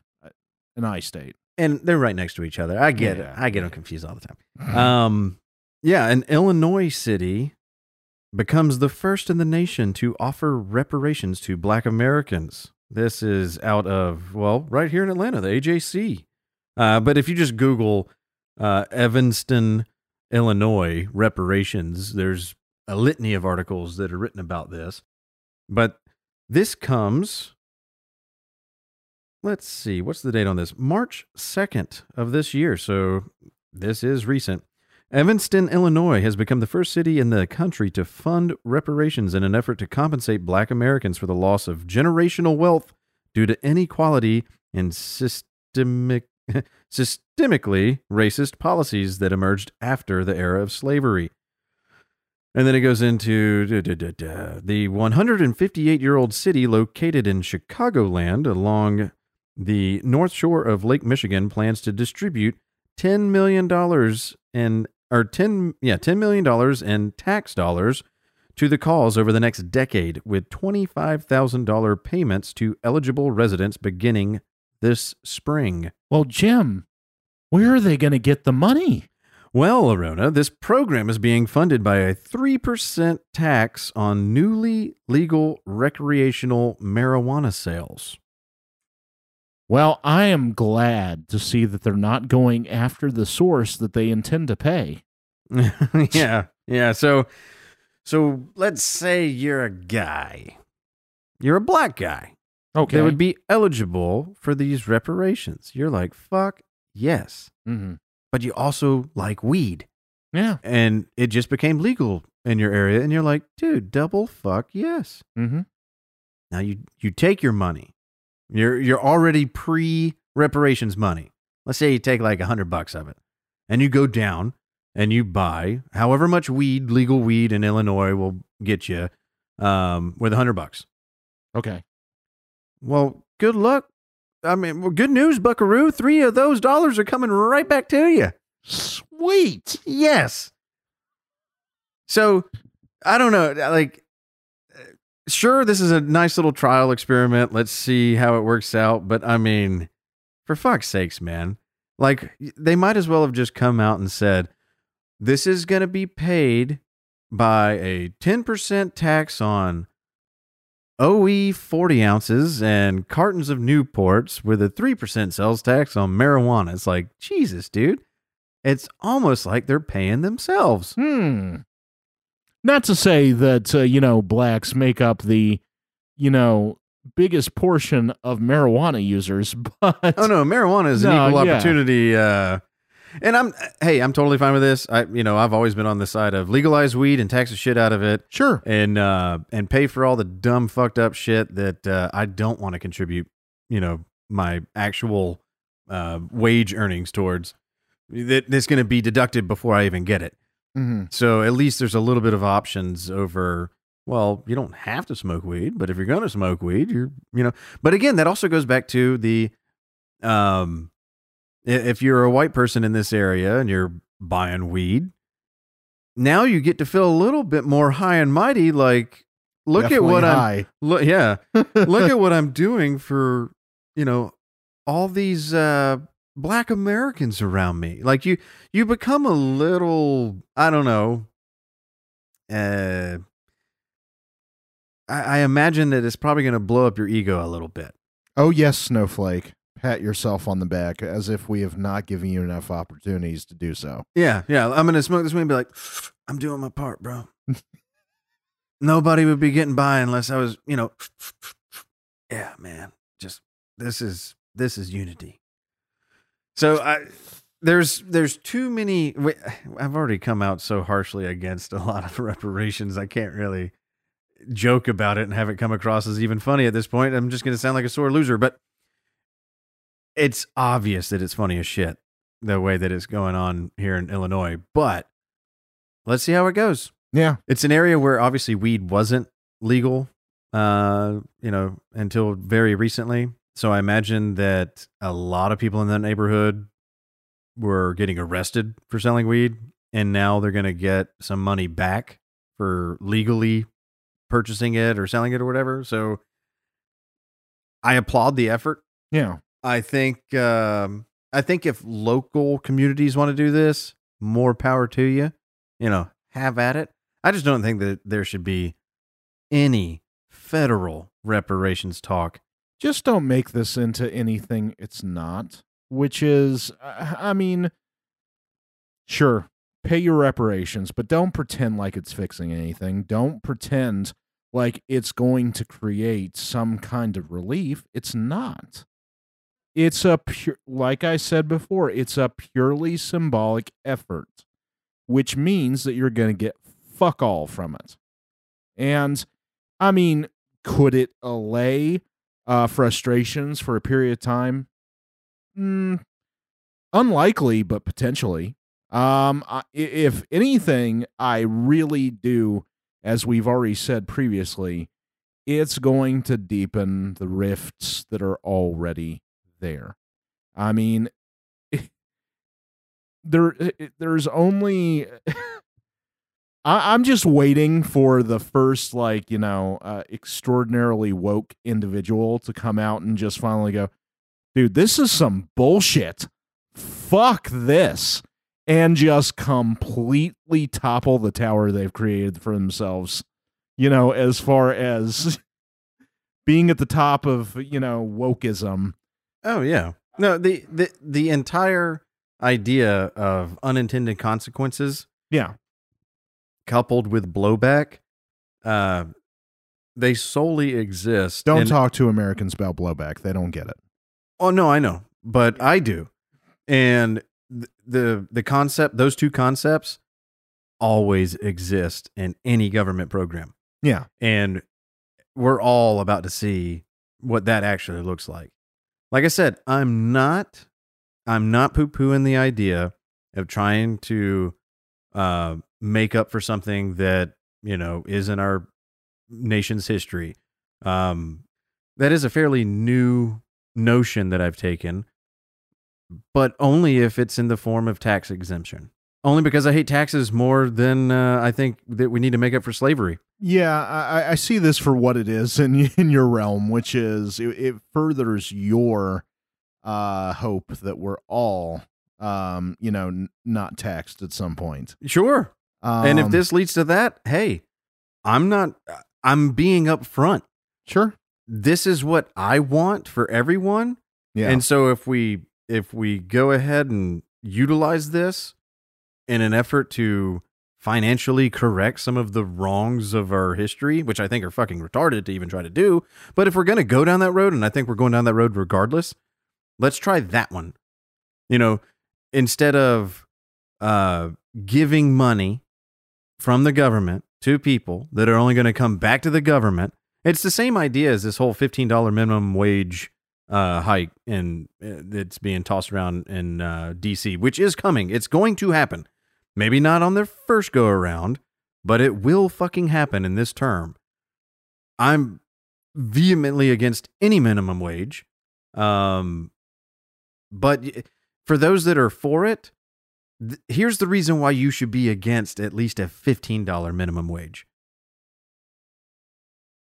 Because why isn't it a $30 minimum wage or a $50 or $100? Well, because inherently, I'm sorry, but sure, because inherently that it can't just be infinite. And also, why would you want the people whose entire existence is supposed to be financed by our tax money to tell you, or to tell a business, you must pay that person $15 an hour? Now, what immediately happens to half of that? Immediately, it gets taken back by the government in the form of taxes. Yeah. So while they're coming out saying we're fighting for you, what they're doing is they're giving themselves a pay raise. Remember who you're dealing with here. They're not claiming that you, the minimum wage worker, is worth more. They don't give a fuck about you. No. What they're telling you without saying it is, I want more. Yeah. And I'm going to get it from you by making you think you're getting something out of this. Any means possible. Never trust a politician.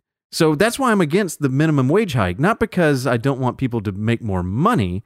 It's because the government should be nowhere near your money. Yeah. No, and for anybody in support of it, I'd direct them to watch Ralphie May, rest in peace, had a wonderful segment about $100 salad. It was either $99 or something, or $100 salad. And he hit it 100% on the head. And I mean, he was talking more about why cheap labor from other countries is utilized within our country, but it still serves to illustrate exactly how ridiculous the idea is to raise the minimum wage.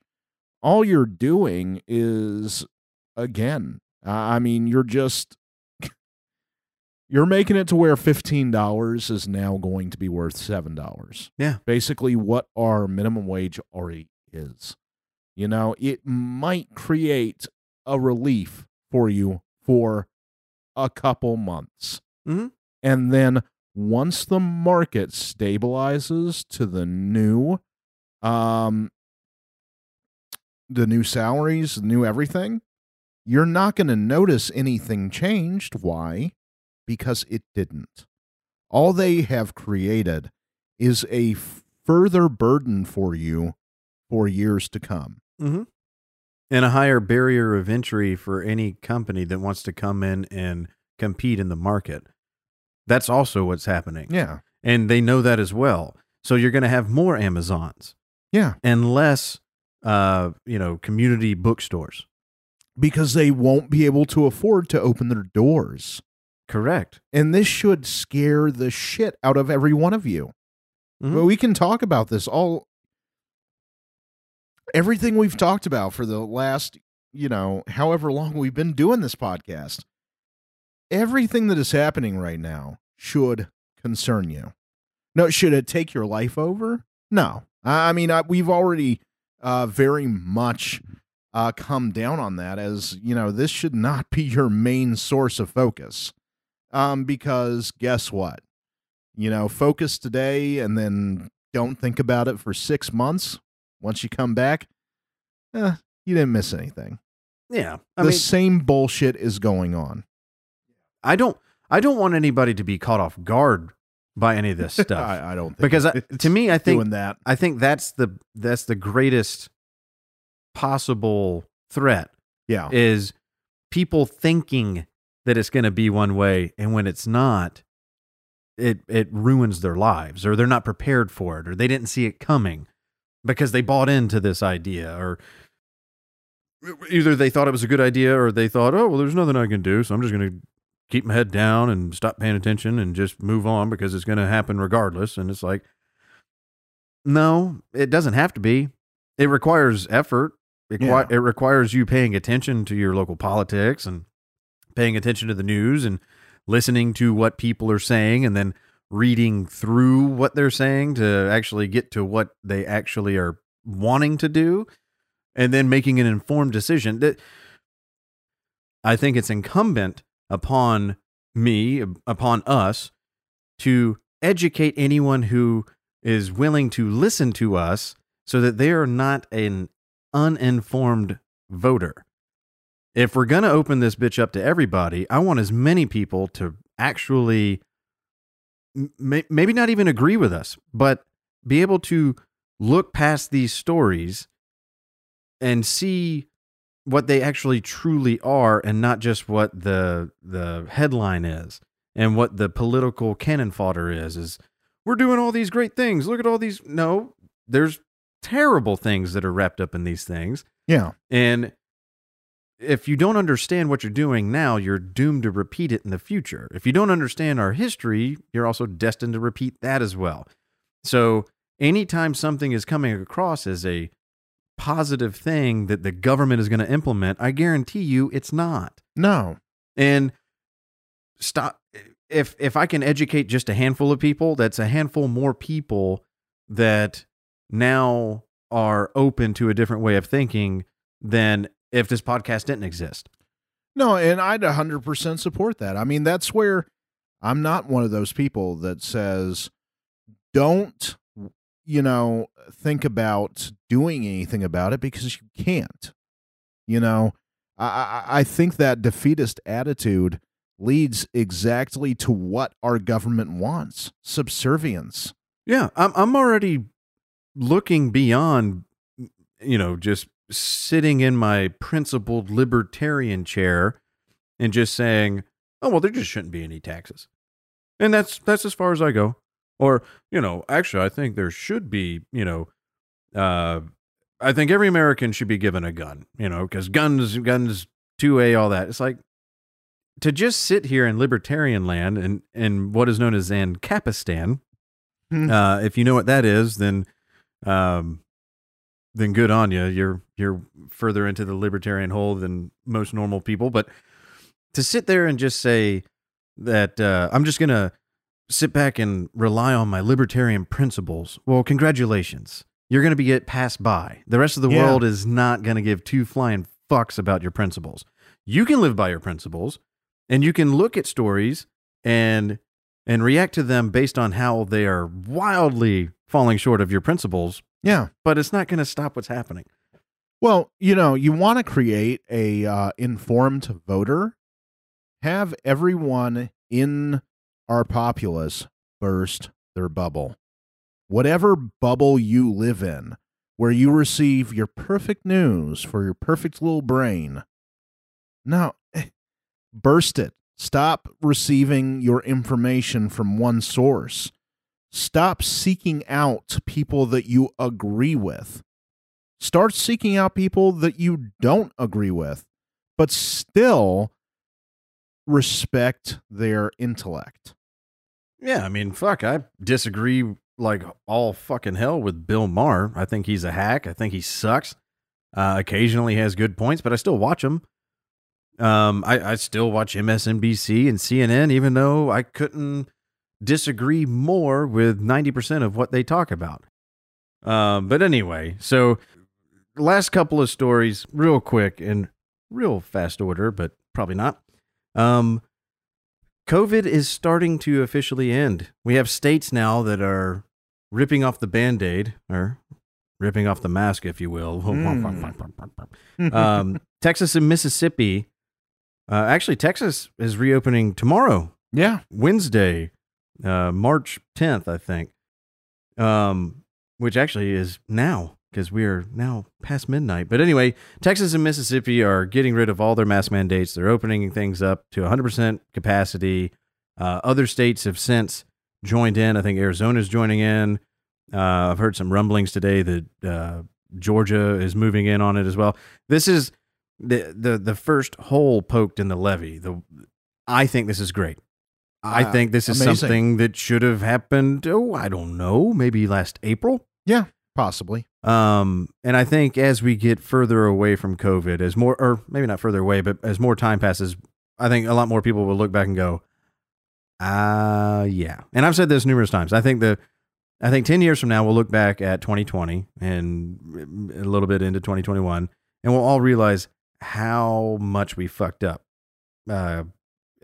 Just as far as like different states and as a nation. I mean, Cuomo is a thing we'll get into later, but I think that the handling of COVID will be looked back upon as just as bad as the weapons of mass destruction lie.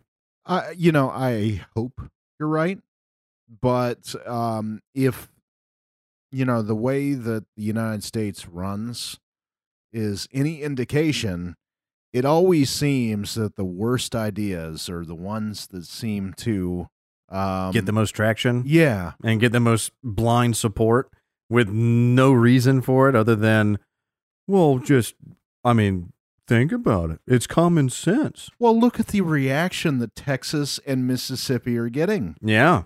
I mean, this is not the rally cry of the free. This is oppression that they're feeding you. Yeah, well, it's definitely not the rally cry of unity. Yeah. So, yeah, you got two of the more prominent lefties out there that once the news broke that Texas was opening up, Texas seems to be the central focal point for everybody's angst. Not Florida, not Mississippi. And and I've already talked about this when the winter storm hit. The only reason why Texas is ground zero for political arguments is because it's up for grabs.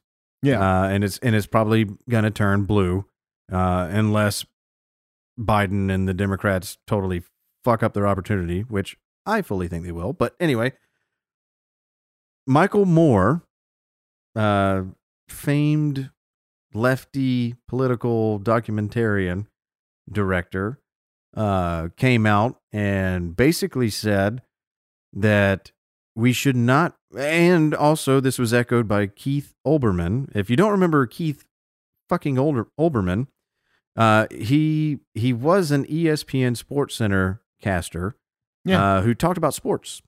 And then he moved over to MSNBC, had a very political left-wing lefty show, got shit canned from that, went back to ESPN and was too political for them. Yeah. And so now he's doing his own fucking thing. And which all signs point to the fact that he should have stuck to sports. Yeah, so these two asshats, both Michael Moore from Michigan and Keith Olbermann from up his own assville, came out and said, we should not waste our precious vaccine on Texas residents because the state, the governor, is ending his executive orders for shutdown, lockdown, mask mandates, whatever. He's removing all restrictions. So local Texas government is just saying, we're not going to come in and enforce anything regarding COVID. You know, we know what to do at this point. We still recommend that you wear a mask and that you social distance. And, you know enough at this point, adults, to make the best decision for yourself and for your own safety. So we're just going to get the fuck out of your way. Michael Moore and Keith Olbermann lost their shit and was like, we should prevent the vaccine from going to them like they are the same as their government. Yeah, that's always something that's baffled me. Yeah, it's like, hey, fuckheads. Hey, Michael Moore, you fat fuck up there in Michigan. Well, it seems like the city of Flint really doesn't seem too interested about having clean drinking water. We probably shouldn't send the vaccine to any Flint, Michigan residents because they obviously just don't care about their health. Of course not. That's the same reasoning. Yeah. He's made a career over the last 20 years bitching about Flint water. Yeah. So if he were to stop long enough, I would have stopped the sentence and said he's made a career of bitching. Well, yeah. But if you speak his own language back to him, it's immediately exposed for how fucking retarded it is. Now, if you, like I said, I think more people are familiar with Michael Moore than Keith Olbermann, but if you aren't familiar with the recent iteration of Keith Olbermann, this isn't anything super new as far as him just being a mental moron. This is, I'm going to play a nice little, we'll end on this note. We'll let Keith Olbermann take us out this episode. This was right after Trump was, I think this was actually on Inauguration Day back in 2017. Let's listen to this very centered and thoughtful, balanced, educated man who's very reasonable, by the way. We are at war with Russia, or perhaps more correctly, we have lost a war with Russia without a battle. We are no longer a sovereign nation. We are no longer a democracy. We are no longer a free people. We are the victims of a bloodless coup. So far, a bloodless coup engineered by Russia with, at best, the traitorous indifference of the Republican Party and Donald John Trump, a man who, to borrow a phrase from another December long ago, will live in infamy. In 5 weeks' time, unless desperate measures are taken, we will hand over the government to a man who lost the popular vote by more than Woodrow Wilson or Jimmy Carter won it. A man whom the Russians wanted to run our country for them, a man whom the Russians got to run our country for them, a man for whom the Russians interfered with our elections, which if we did it to another country would be described as an act of war.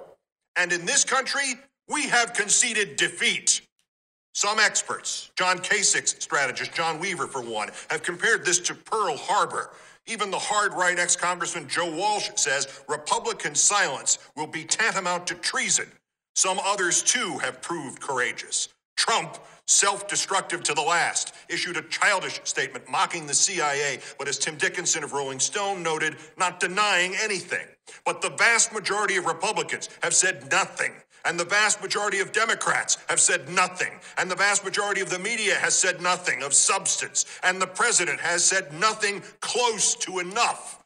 The CIA and FBI and Homeland Security, the institutions whose interest in freedom we on the left most frequently distrust, they have said something. They said it first to congressional and Senate Republicans in September. Dire warnings. Warnings that Mitch McConnell and other Republicans reportedly buried. Warnings that the Russians, using computer hacking and perhaps other means, were not merely trying to discredit the election, but to achieve the specific outcome of electing their man Trump. All right, he goes on for another 4 minutes, but that just shows you where he lives. And in Unhingedville. Yeah, no, we just had Pearl Harbor, I guess, 4 or 5 years ago, and we just had another 9/11 in January. Like, America is a crazy place. Oh yeah, but those are the people that were reacting to government just getting out of your way. And the majority of our listeners are here in Georgia. Anyone remember last April when Governor Kemp, who was getting raked over the coals for releasing their government mandates back in April? Many articles were written about how he was leading Georgia, but his decisions were putting Georgia as the number one leader for, let's see, let me pull up the article here. April 21st of last year. Georgia leads the race to become America's number one death destination because our governor said government doesn't need to tell you how to protect yourself from a virus. We're going to leave that up to you. And that's criminal to a lot of these fucking COVID morons. Just an update. Currently, Georgia is 19th in the nation in deaths per 100,000. And we're also 19th in cases per 100,000. So we're about 18 places shy of being the leader of anything. Oh, and, just out of curiosity, where would they list, the most, the gold standard as far as COVID response, or at least they would have had us believe way back when, before he was turned to villain, New York. Where does New York stack up with their wonderful response? Oh, they're number 2. They have the second highest death rate of any state, right behind New Jersey, which is basically New York. Yeah. And then Rhode Island, then Massachusetts. So there's a trend here. Now, it does level off and go to Mississippi and Arizona, but it flips right back up to Connecticut. But you still have to go through, I don't know, fucking 14 more states before you get to Georgia, who was supposed to be the leader. So everybody that's freaking out that states are starting to relax their COVID restrictions, pay them no mind. They are in a cult that thinks that 4 masks do something and that this vaccine is a vaccine. Knock yourself out, wear 20 masks, get all the vaccines that you can. I don't give a shit. Just stay off the internet. No, it was very adorable this week. For any listeners, I recently made a career change over into sales, and I was had a new client's establishment, shall I say.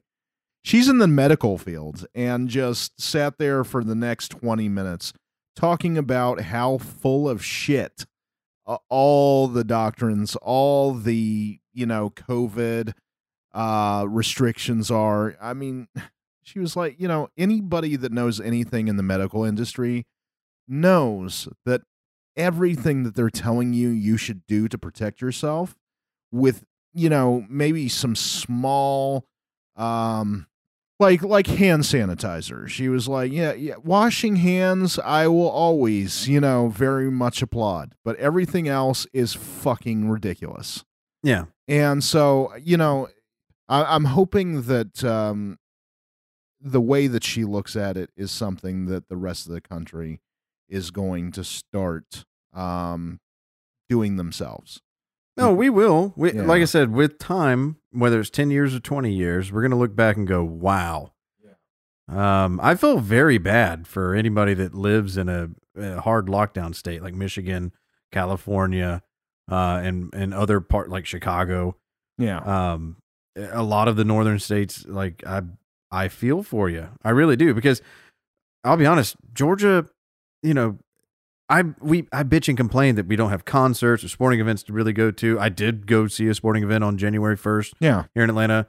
But we're one of the freer states. I've gone out to bars. Yeah. I've gone out to restaurants. Yeah. I've tried to live as normal a life as anybody can. But it's because I actually can. Yeah. And I feel very much so for those that don't have that opportunity. Like if you're in a free open state and you still choose to just chill in your house, hang out and not interact with people on the outside, hey, more power to you. I just feel really bad for those that want to get out that just can't, that aren't allowed to. Yeah. No, I super very much hope that Gavin Newsom is our next victim of a recall? Of some kind of controversy that he cannot recover from.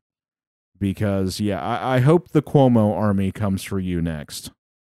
Yeah, well, I think there's going to be a lot of armies coming out for people. And if you do live in a northern state and you want to get out, just wait a few weeks, because starting this week, the Derek Chauvin trial begins.